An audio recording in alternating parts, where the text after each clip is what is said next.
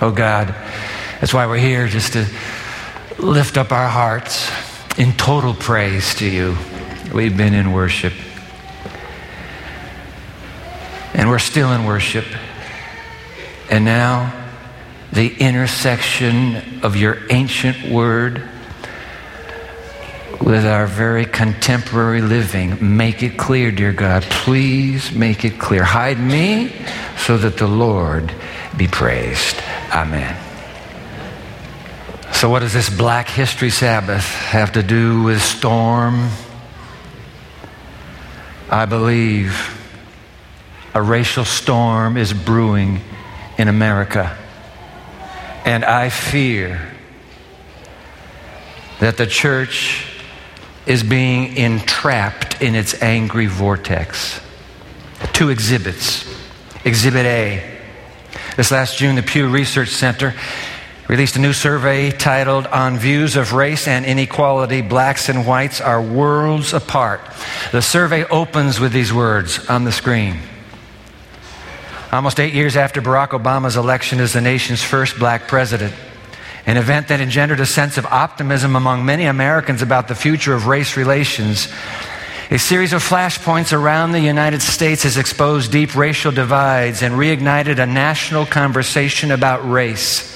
A new Pew Research Center survey finds profound differences between black and white adults in their views on racial discrimination, barriers to black progress, and the prospects for change. Blacks, far more than whites, say black people are treated unfairly across different realms of life, from dealing with the police to applying for a loan or mortgage. And for many blacks, racial equality remains an elusive goal, end quote. Let me run some numbers by you. Would that be okay? Take a look at the screen. So they surveyed both groups and asked the question, are blacks treated less fairly than whites in America? And you'll see the white and the black response and the differentiation between those responses. How about in the workplace? Whites said, yeah, 22%. 22% of whites, yeah, blacks are treated unfairly. Blacks said, whoa, 64%. A spread of 42 points. How about when applying for a loan or a mortgage? Whites said, yeah, 25% of them said, yeah, they're probably. Blacks, 66%, a spread of 41 points. How about in the courts? Whites, 43, blacks, 75, 32 points. How about in stores and restaurants? Whites, 21%, yeah, unfair. Blacks, 49%, 28 points. How about when voting in elections? Whites, 20% versus blacks, 43%, 23 points. In other words, white Americans consistently underestimate the impact of unfair treatment on their black neighbors. They're not treated that bad. And then they said that blacks are more likely than whites to say blacks have a harder time with whites in getting ahead. And here's how the blacks responded. Racial discrimination. You know why I can't get ahead? Racial discrimination. 70% of blacks said, that's why I can't get ahead. Whites said, well, maybe it's 36% of the whites said, maybe they can't get ahead because of that. Lower quality schools. 75% of the blacks said, that's why we can't get ahead. Whites said, nah, that's probably only 53% of the reason why. Lack of jobs. 66% of blacks said, that's why I can't get ahead. Whites say, well, 45%. What did we read a moment ago from the Pew Research Center introduction? For many blacks, racial equality means an elusive goal. Well, you say, you know what? They just need to work harder. That's the problem. They need to get a work ethic. Are you serious? Do you even know the meaning of uphill climb? Exhibit B, friend of mine, Calvin Rock. African American, strong preacher, skilled leader, longtime vice president of the General Conference of Seventh-day Adventists. In this month's issue, February 2017, of the Adventist Review, wrote a piece that speaks for itself. I'm going to read a few lines from it to you. One of our own speaking to us. It's been asked, even with hostility, what's the point in chanting that black lives matter when all lives matter? I answer that in spite of its disagreeable shock to the nation of America's social conscience. Black Lives Matter is, in principle and fact, gospel truth for at least 3 reasons. I'll share one of them with you. It is gospel truth because it reminds us that while those alive today had no part in yesterday's degraded trade in humans, in its 246 years of merciless servitude, in its 1787 decree that Negroes be counted as 3/5 of a human being, or in relegating them for more than half a century via separate but equal to life's most dangerous and undesirable places. That would be the back of the bus, the side of the restaurants, the front of the trains, the top of the theaters, the bottom of the boats. Putting this on the screen for you now. While America's majority population had nothing to do with all that, they are nevertheless greatly advantaged by the intellectual and material wealth passed down to them by those who did. He goes on, Black Lives Matter is still a needed proclamation because in spite of today's welcome laws against injustice spawned by civil rights activities, there is much that speaks of a lesser regard for black lives. Now I raise my eyebrows. I didn't know this. The denial of updated textbooks in black neighborhoods. The limits of option that make black children drink and bathe in polluted water, the wrongful arrests, unjust sentences, and more frequent execution of blacks, and more. The grocery stores in black communities that sell inferior produce at higher prices.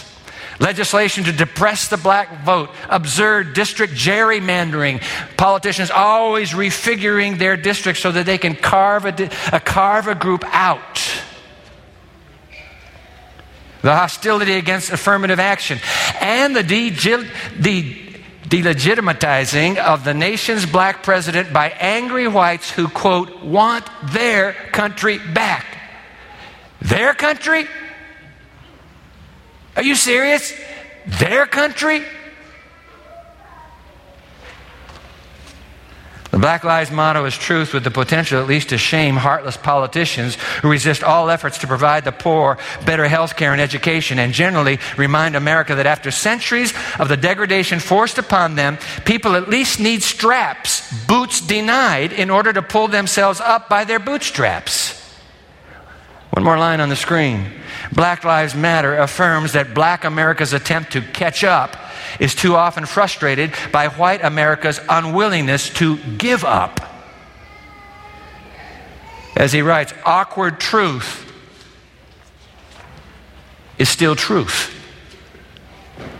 Yeah, but I tell you what, they're always complaining about our failures. Have you noticed that? Our failures as whites, while ignoring their own failures. Calvin Rock, African American, turns the coin over. And in turning the coin over, he writes this. Black Lives Matter is the gospel truth in that it speaks relevantly to black Americans as well. It reminds them that change, like charity, begins at home, and that they themselves set the patterns their children will follow. Apart from religion, education holds their highest hope of progress, and blacks don't have to wait on the government to assist their youth in academic pursuits. It is hypocritical to decry police brutality but do little or nothing about the black-on-black violence that costs between 8,000 and 9,000 lives each year. And Black Lives Matter speaks to the sad tragedy of our failure to overcome self-hatred, the inter-ethnic prejudice regarding so-called good hair and bad hair, light skin and dark skin, accent and no accent, all stigmas surviving from the racial rules of yesteryear. This too is gospel truth. He goes on, Black Lives Matter is a reminder to black American youth that they destroy their individual and community's good by bringing into the world children born out of wedlock. The 2012 report of the U.S. Centers for Disease Control records that 17% of Asian, 29% of white, 53% of Hispanic, and 73% of black babies are born without stable homes. Neither that nor the dietary intemperance or lewd and violent mental entertainment established in so many black communities is the fault of white America. Neither is the national rate of black high school dropouts, approximately 50%, as compared to the general rate of 30%. I was tempted to leave the following sentence out, but I think I'm going to go ahead and read it. The Black Lives motto The Black Lives Matter motto is a scathing rebuke to professionally successful blacks who function with an "I got mine, now you get yours" attitude, who get lost amid the privileges of their education, often aided by some set-aside has brought them, who make no effort to reach back and help those climbing up, and who forget Isaiah 51:1, the rock from which they were hewn and the hole of the pit from which they were dug. He doesn't mince words with any of us, does he? Storm. Are we trapped in some sort of dark racial cyclone beyond rescue? I think not. Is Jesus able to infuse anything into our failure as whites and blacks? I think so. I think he can lift us out of this hole. Consider what's been our theme text in this little series called Storm. Open your Bible with me to the red letter words of Jesus in John chapter 15. John chapter 15, verse 5, our theme text. Turns out it also speaks to us now. John 15, verse 5, I'll be in the New King James Version. Whatever version you have is fine by me. Here we go. Jesus speaking, bright red. I am the vine, you are the branches. He who abides in me, she who abides in me, and I in her, and I in him, bears much fruit. For without me, you can do nothing. There they are again, the two sides of God's exquisitely expensive salvation coin. Side one, we are in Christ. Side two, Christ is in us. Jesus said, you people, you and me, and let me be in you, and you will bear fruit. You will bear stunning fruit for my glory in this nation. What's he talking about? Let me show you. The upper room discourse where these words come from. I remind you, these red letter words of Jesus were spoken 12 hours before his brutal execution on Calvary. The upper room discourse, familiar, almost totally read from chapter 13 to chapter 17, is actually bookended. Get this, two bookends. Striking posture of Jesus in both bookends. Listen, John 13, we find Jesus on his knees before his disciples. And in John 17, we find Jesus on his knees before his Father. What's called an inclusio. It's two bookends to keep intact what's in between. And isn't it amazing that his posture in John 13 is the huge clue to the answer of his prayer in John 17? Let me show you what I mean. The backstory to Jesus being on his knees before his disciples is found in one single line. If Luke hadn't written it, we wouldn't know it. Let me put it on the screen for you. Luke 22, that upper room, verse 24. Now there was in that upper room also a dispute among Jesus' disciples as to which of them should be considered the greatest. I mean, which of us is superior to the others? Which of us is the leader over the others? Which of us is number one in this community? And so Jesus gets up from the table, strips naked to his waist, grabs a towel, and begins to wash their feet. Just turn the page back. Chapter 13. Pick it up in verse 4. Here's the actual record. Jesus, verse 4, rose from supper and laid aside his garments and took a towel and girded himself. And after that he poured water into a basin and began to wash the disciples' feet and to wipe them with the towel with which he was girded. Jesus performs, get this, Jesus performs the menial task of a slave. Why? Because nobody wants to be a slave. Former slaves don't want to be slaves. Slave masters don't want to be slaves. So nobody is going to bow down and admit that maybe I have a weakened self-confidence. I have an uncertainty of my self-worth, and I would accede to an observation that I'm a slave. Nobody bows down. Nobody can break the log jam that night in that upper room. Because nobody wants to be a slave. Not former slaves and not masters. Nobody will be a slave. When Jesus is through washing their feet, Jesus, the slave, resumes his place at the table and he issues, get this, he issues the 11th commandment. It's just happened, the washing of the feet. And then he speaks. Drop down, you're in chapter 13. Drop down to verse 34. Bright red letters here. Jesus speaking. A new commandment I give to you, that you love one another as I have loved you. What you just saw me do, you do this. My love for you, your love for each other. You also love one another. Verse 35, by this, by the way, all will know that you are my disciples if you have love for one another. Is this some sort of isolated, warm, fuzzy moment before he gets on with the meat of his upper room discourse? Are you kidding? Go back to our theme text, John 15:5. Look what happens right after John 15:5. We'll read verse 5 of John 15 again. I am the vine, you are the branches.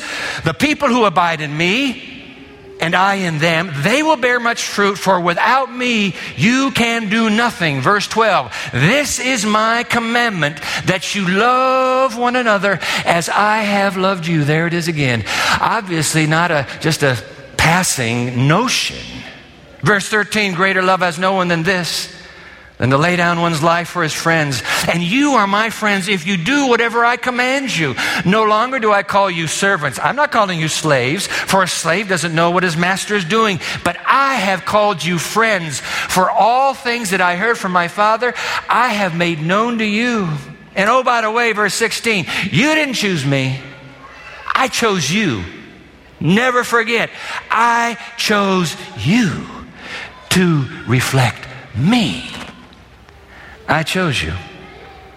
And I appointed you that you should go and bear fruit, and that your fruit should remain, and that whatever you ask of the Father in my name, he may give to you. One last line, verse 17, these things I command you, that you love one another.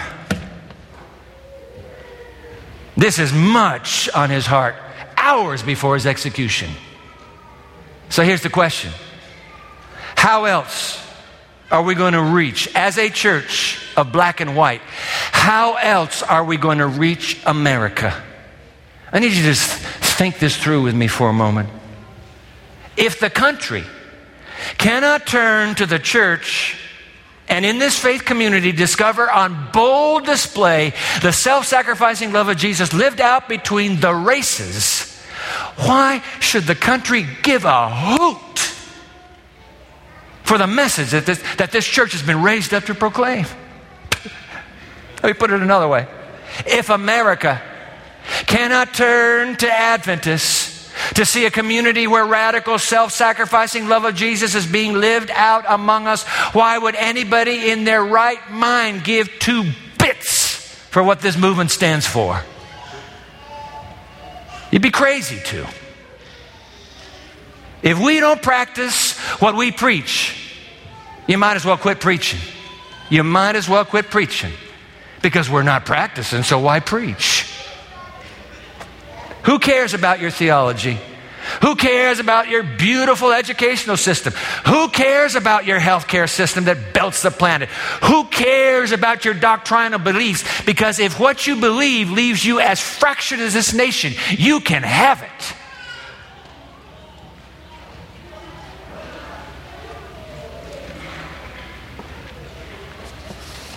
So what does this mean for my faith community, our faith community? I'm going to surprise you right now by not bringing up the separate but equal conferences that exist only in the United States and are organized by race rather than geography. I'm not going to bring it up. Although now that you did, let me just say, no. I'm not going to go there. No, I've already preached twice on that extremely sensitive subject in the past. And apparently those two sermons created such a firestorm among my African American colleagues and friends in ministry, as well as my non-African American colleagues and friends in ministry, that I said to myself, I get it. This is the third rail of the American Adventist Church. And you do know what the third rail is, don't you? It's the rail that has power. You touch it, you're dead. So nobody touches ever the third rail.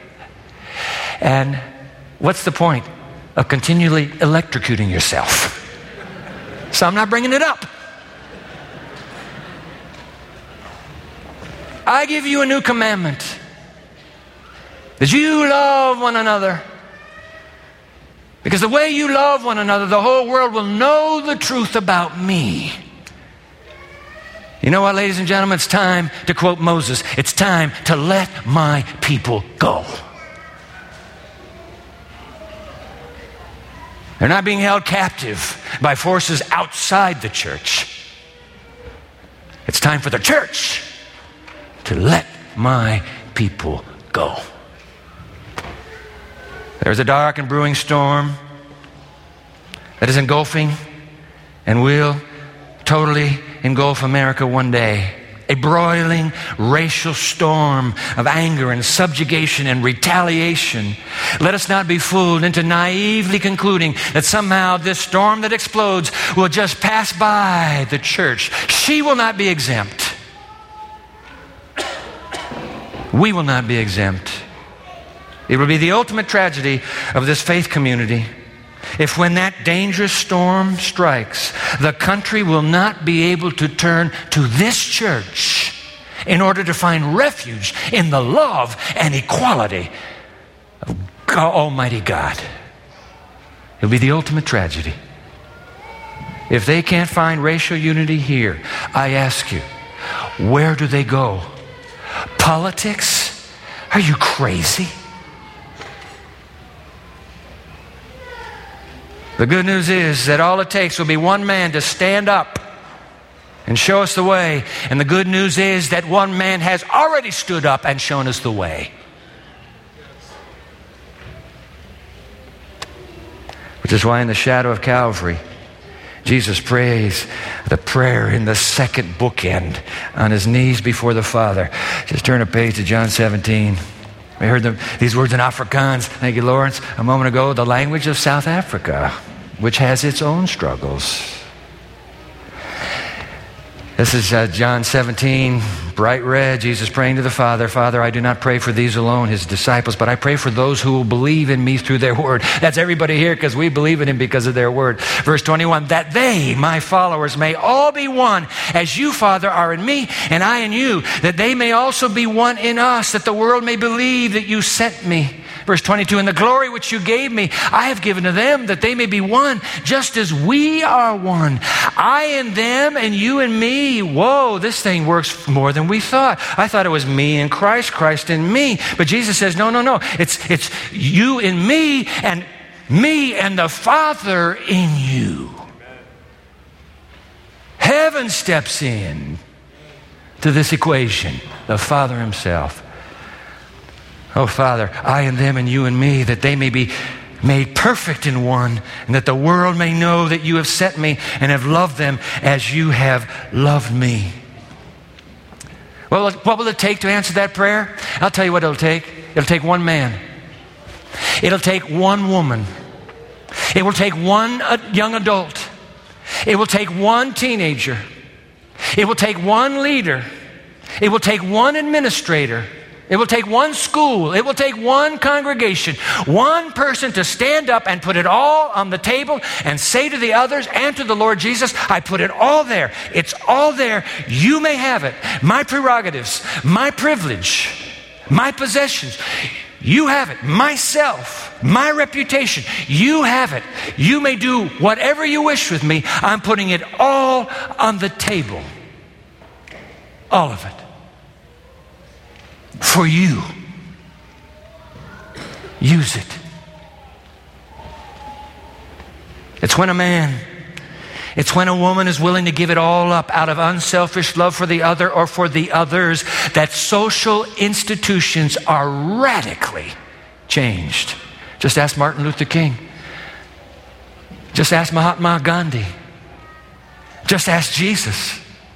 Just ask Paul, who wrote the line that all four of them believed in. When I am weak, then, I think we're getting that up on the screen.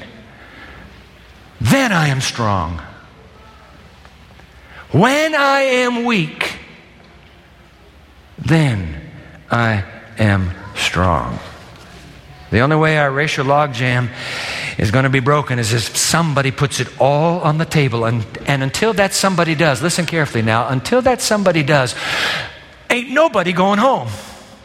Nobody's going home. You know why nobody will be going home? Because nobody's coming for you. Nobody's coming for you. It'd be like what my principal said.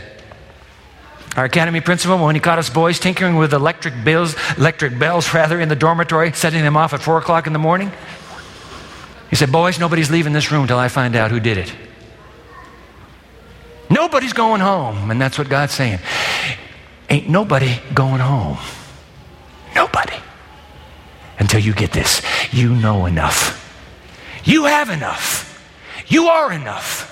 What are you waiting for? Me to do it? I won't. I made you free. You're not a slave. You will have to freely give it all up. Put it on the table and walk away and say, you may have that and do whatever you wish. I'm not coming until you kids figure this thing out. And you know what? I happen to believe him. I believe he's not coming. It'll just be one storm after another, and they'll all get worse. And he keeps waiting. I give you a new commandment, that you love one another as I have loved you. By this, the whole world will know you are my people. If you are one, even as the Father and I are one. So how does it work? Let me introduce you to two new friends of mine, Richard and Betty Moore. I want to invite them to come forward. Richard Moore is the associate treasurer of the Lake Union Conference. That's the Great Lakes states. It's a great part of the world to be living in. And Betty is a nurse practitioner practicing right here in Barron County. So, Rich, I read your article. I read their story in the Lake Union Herald, and I really appreciate you being here. Man, this childhood that you grew up with, San Diego, I mean, come on, explain it to the folks, please. I want to give a shout out to Debbie Michelle from the Lake Union also, who helped craft that article. Beautiful. But growing up as a kid in San Diego, I didn't have a real Christian experience. Mm-hmm. My single mom, who had 5 kids, just going through life and aimlessly. Mm-hmm. And one day she met my future-to-be stepdad at a bar. Just having a good time, and he comes home, he becomes part of our life. This African-American man who was an alcoholic. He would drink a lot, and when he would drink, he was a very unpleasant person. Not somebody you want to hang around. And that was very bothersome to our family, and I began to pray to a God that I did not know. I was not a churchgoer. God, this man is horrible. Get him out of our life. And I would pray that every day. I'd pray that every week. I prayed it for over 3 years, and then God finally did answer that prayer. This is an incredible part of your story. The answer was, no, I'm not going to get him out of your life, but we're going to change him from a roaring lion into a little pussycat. One day, an angel visited his bedside, he told us, and said, Mitch, get your life together and go back to the Adventist church that you have come from. Be a prodigal son and go back home. And so he gathers us together that one Saturday morning with his 5 new white children and white wife to attend the San Diego 31st Street, a black Adventist church. And we are there, and we are welcomed with open arms. He being recognized as who he was before, and now with a new family, bringing a new group to this church family. And they welcomed us. They loved us. They embraced us. They just loved you. You loved them back. You came to love them back. I mean, that's your new home. Your stepdad gets baptized, rebaptized for him, and you get baptized on that journey. After having some Bible studies and following in love with the Bible, I wanted to make a commitment to Jesus as my Lord and Savior. And I, too, was baptized a little bit later. Wow. Yeah. So, African American Church, San Diego, we got the picture. So these colleges, these universities like to send recruiting teams out. Turns out the only college that sent a recruiting team to your church was... It was not Andrews. It was not Andrews, okay. Only Oakwood College, Okay. Oakwood University now came to recruit at that church. Now, what did your people tell you?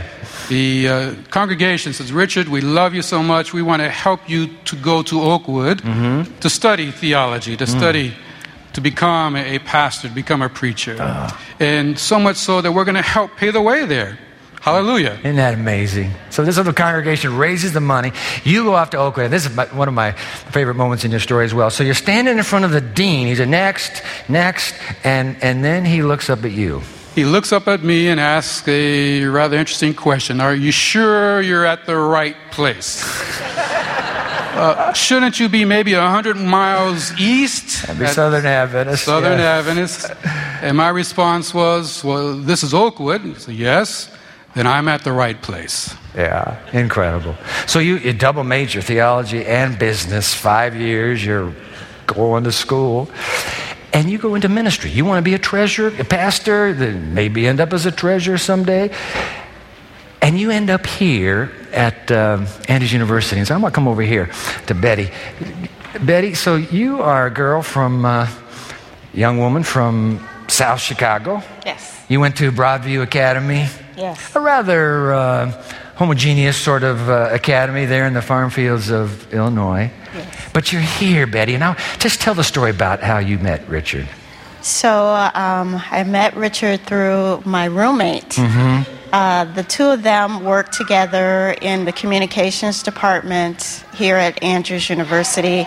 At the time, they still had a switchboard. I don't know if they still have that now, but they worked together, and it was located in the administration building down in the basement. Gotcha. And I was studying nursing, and so every day I had to make that trek over to the science complex. So I would divert off and go say hi to my roommate Nikki whenever she was on duty. And that particular day, Richard happened to come into the office when I was visiting Nikki. And I'm generally friendly to everybody. So, hi, how are you? That was about the extent of that conversation. And then I finished my visit with my friend and I left. Well, it turns out later I found out that he expressed interest in me. So who is that? So my roommate, always trying to fix me up, had decided that she would play matchmaker. So she gave him our phone number at the dorm. We didn't have cell phones back then. And she told me later that he will be calling you and you be nice to him.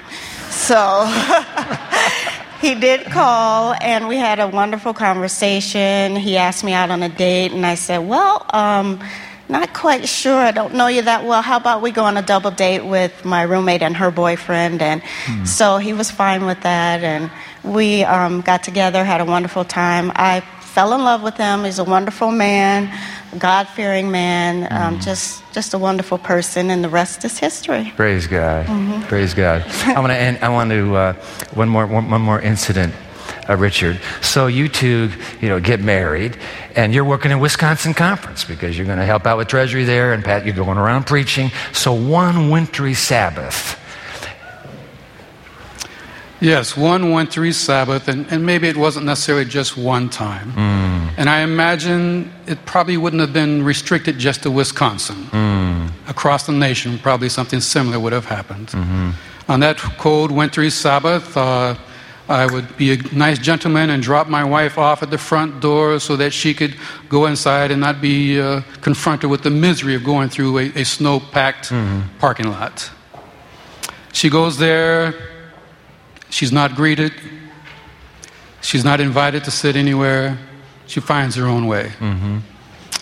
I get out of my car after finding a spot, and I walk in and say, hey, I'm Richard, I'm the guest speaker for today. Oh, hello, how you doing? Let's guide you to the right place to be. Treats me quite differently than how they treated my wife. Later, when I was introduced as speaker and my wife was invited to stand, she was treated quite differently at the end of service than what she was at the very beginning. And that sort of breaks our heart a little bit, that we have a tendency to treat people differently because of how they look. I think the question, the wrap question, Richard, is we're a university congregation here, got a lot of people watching from all over. What do we do? Do you have an appeal? Do you have some counsel for us Yes. I would like to appeal to all of us to treat each other as God's children. We are all princes and princesses of the King of the universe. And we need to treat everybody the same way. If you're uncomfortable with somebody that maybe looks a lot different than you, then make a sacrifice and go out of your way and spend time with them, eat with them, play with them, hang out with them to get to know them better so that somehow, some way, Jesus can soften your heart. To understand somebody, we need to spend time with them, just like our relationship with Jesus. If we're not spending time with him, then we're not knowing him. Yeah. Let's spend time with different people. Amen. Beautifully put. Betty and Richard, both of you, thank you for sharing your testimony with us. What a beautiful story. Ladies and gentlemen, give them a hand of gratitude for that. Bless you.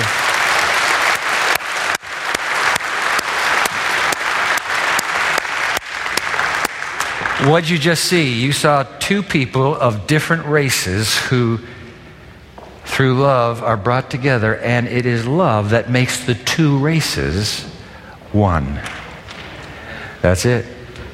That's what God's waiting for. Pull out your Connect card, would you please? And let's think for a moment, where do I go? What should I do? Connect card's found in your worship bulletin. Turn it over to the My Next Step Today side of the card. Box number 1. I want to answer Jesus' prayer to love and care for those who are racially different from me.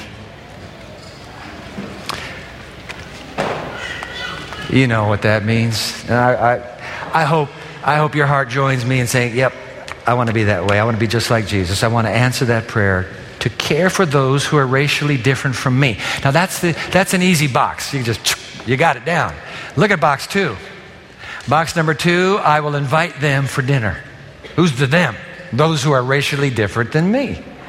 If I'm white, I'm going to invite a black family over. If I'm black, then I'm going to invite a white family over, or a red, or yellow, brown. It doesn't matter. I'm going to invite somebody. Because Richard's absolutely right. It's when we sit around the table together that's when hearts are most open to each other. That's my favorite part of a Sabbath, is sitting around your table and just hearing your stories. And there's something that just gets united in that moment. So when you put a check mark there, don't just lose this, turn it in, say, well, that's good, I'll forget about it. No. If you need to keep the card, take it home, remind yourself. That's a strategy you and your family would like to embrace. Number 3, I want to enlarge my sphere of influence for Christ by meeting and connecting with new people through a new Grow group, or inviting them to join a Grow group with me. Financial Peace University, you just heard a bit about it with Brian and Rob. It'd be wonderful if we could all sign up. I don't think we can get everybody into that space, but you know what? If you can't think of anything else, and I've been to this menu, some beautiful choices, so you pick what you want. But if you couldn't think of anything else, Financial Peace University. You see the little website and one of those options there? Go to the website. Do it all online. You don't need to put it down here. Just go to the website, type it in, bingo, in 15 seconds, you'll be registered for that class. We're going to have an incredible winter into spring together. Grow groups. I invite you to become a part of the experience. And by the way, Grow groups are intergenerational and interracial. Yeah, we don't have select little Grow groups. We're all in this journey together. I hope you'll be a part of it. I don't know if you've been noticing the baptisms we've been having. It's coming up again and again. I was in a Grow group because Grow groups, Pastor Sabine, are not only about entertaining ourselves. Grow groups are about reaching out into the world around us and bringing people to Jesus. So put a check mark there. And number 4. You say, Dwight, there's not a number 4. Oh, there is on mine. I want to join collective prayer for unity in my faith community. Collective prayer. Don't just pray on your own. I want to invite you to come. We just have started this Wednesday mornings at 7 o'clock in the youth chapel, Wednesday evenings at 7 o'clock here in the sanctuary. You want to come and share a prayer that Jesus' prayer in John 17 will be answered by the way we live and love? Come and join us. You'll be blessed. And now the grace of the Lord Jesus Christ and the love of God and the communion of the Holy Spirit be with you all. Amen.